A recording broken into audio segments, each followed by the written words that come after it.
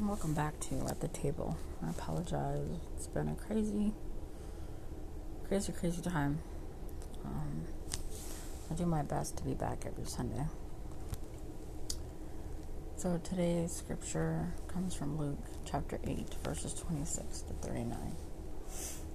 As soon as they stepped ashore on the eastern side of the lake in the land of Gerasenes, the disciples were confronted by a demon-possessed madman from a nearby town.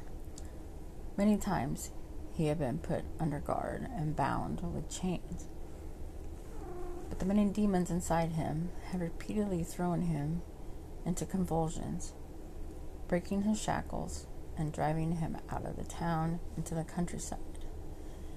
He has been demonized for a long time and was living naked in a cemetery among the tombs.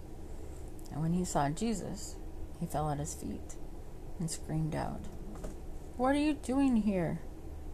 You are Jesus, the Son of the Most High God." Jesus commanded the demons to come out of him, and they shouted, "We beg you, don't torture us." Jesus asked the man, "What is your name?" "Mob," the demons answered. "We are a mob, for there are many of us here in this man. We beg you, don't banish us into the abyss." On the hillside nearby, there was a large herd of pigs, and the demons pleaded with Jesus, "Let us enter into the pigs." So Jesus ordered all of the mob of the demons to come out of the man and enter the pigs. The crazed herd of swine stamped over the cliff and into the lake, and all of them drowned. And when the herders tending those pigs saw what had happened, they ran off in fear and reported to the nearby town and throughout the countryside. Then the people of the region came out to see for themselves what had happened. And when they came to where Jesus was, they discovered the notorious madman totally set free. He was clothed, speaking intelligently, and sitting at the feet of Jesus. They were shocked. Then eyewitness to the miracle reported all that they had seen and how Jesus completely delivered this demonized man from his torment. And after hearing about such amazing power, the townspeople became frightened.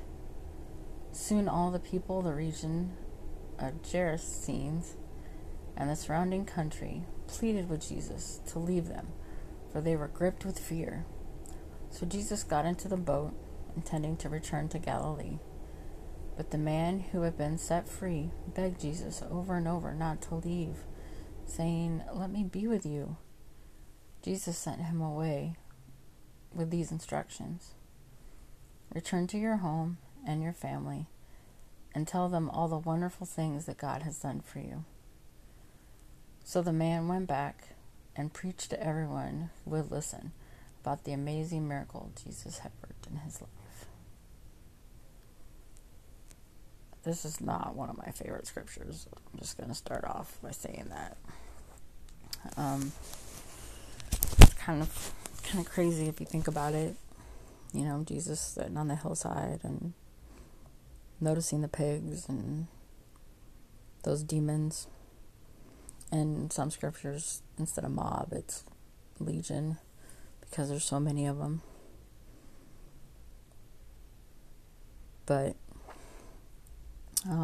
several years ago, I was attending a youth camp, and I was there as a counselor. And I don't think I'd been an elder for very long. And it was campfire time. And there was a youth that had some mental health issues. And the camp pastor and a couple of the other staff decided they were going to do an exorcism.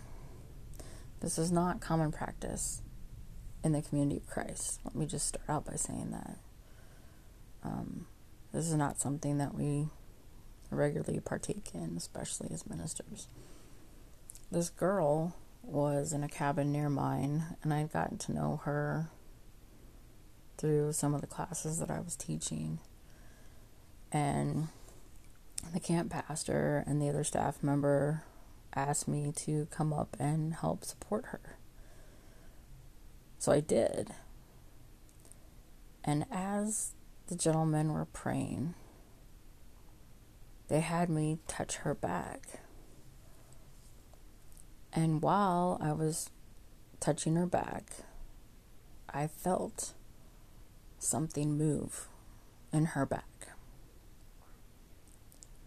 And as they continued to pray and ask for the demons to come out, they did this in front of all these other middle schoolers.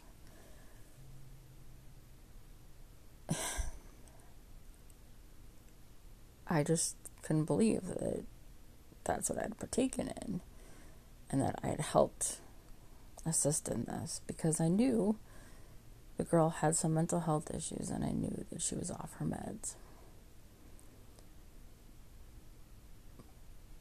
But I can't deny what I felt. So, a couple weeks later, I met with the president of the Community of Christ and was talking with him and asked him, what do we as ministers think about this? And he wanted more detail. He asked me to write it up and give it to him, so I did.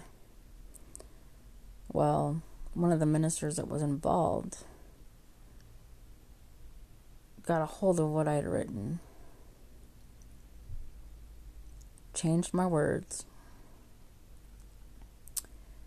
and said that I had demanded that he no longer be in the priesthood. And I was taken into mediation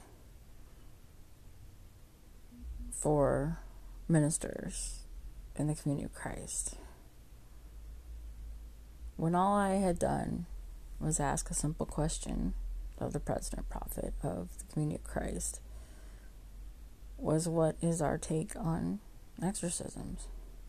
And I happened to be at Graceland University in Lamoni at the time, and he referred me to a Herald magazine, which is our church's magazine. And I looked at it, read it, and that's when I realized that that's not something that we partake in. But the fact that this gentleman, this camp minister who wanted to do this exorcism, changed my words. And when I first found out that my words were changed in the report, I wasn't sure who did it, but I knew for a fact I hadn't asked that anyone's priesthood membership be taken away. I was asking a simple question. And it turned into this big fiasco. And about a month after mediation came about, because during mediation I'm like, I don't understand why I'm here. And that's when I found out.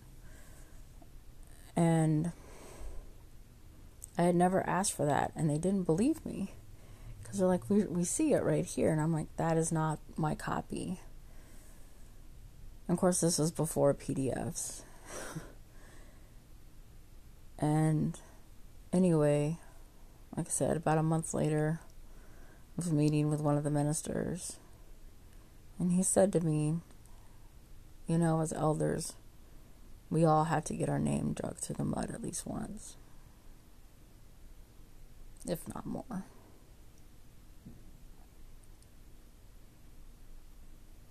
That hurt me and hurt my faith very much. And it took away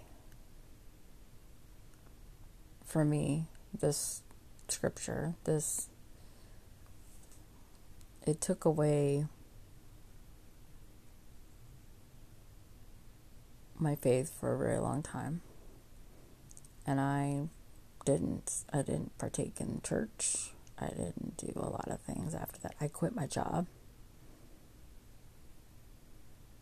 because of that. I had no support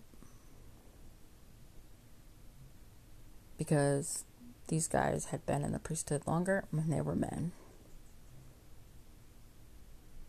And to this day, I'm still very cautious around my ministry. And just because we're in the priesthood doesn't mean we don't have those moments where we don't believe, where we lose our faith. Like in the last 2 months, my faith has been up and down and up and down. And I'm going to be totally honest with that. I was going through the motions and trying to keep going.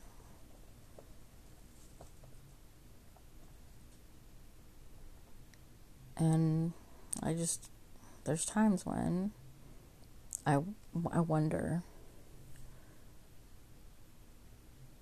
what's at the end. Before my mom died,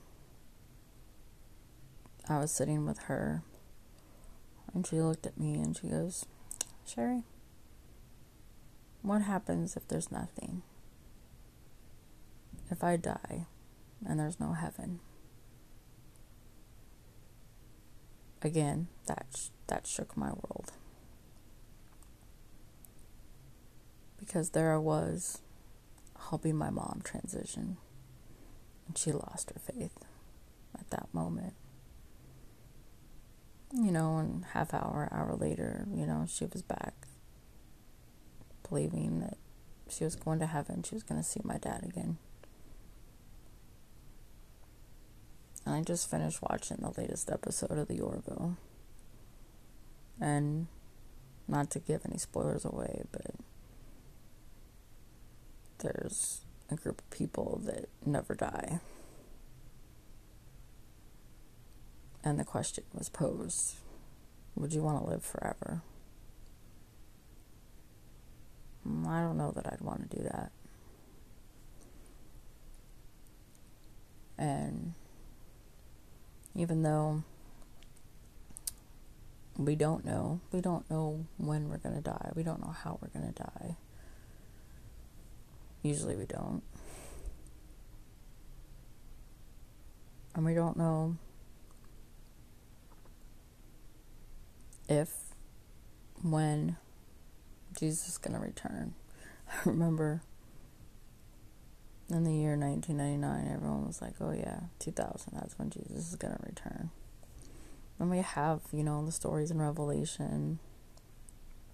People are saying that all the things that are happening in the world are just steps to this. There's been steps for a long time. And all I can do as a disciple is to continue to read scripture, to continue to pray,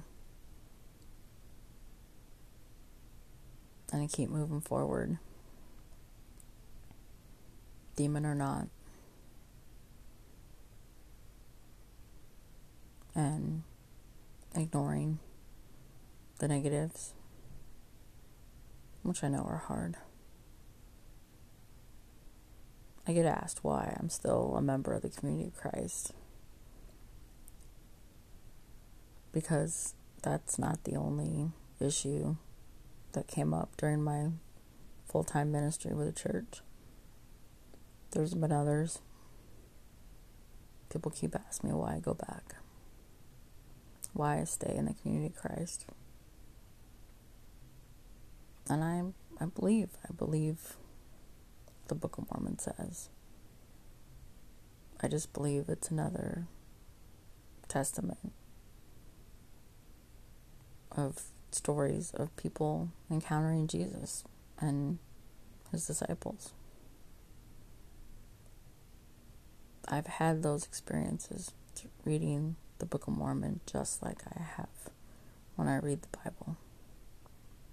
Yeah, there's a lot of killing in there. It's kind of like Star Wars. There's a lot of people that die in Star Wars. People could look at Star Wars and say it's really violent and not for little kids. I will say Book of Mormon's not for little kids. A lot of the stories aren't. And in my 52 years of life, I'm going to keep pushing. I'm going to continue this race until that day that I do die.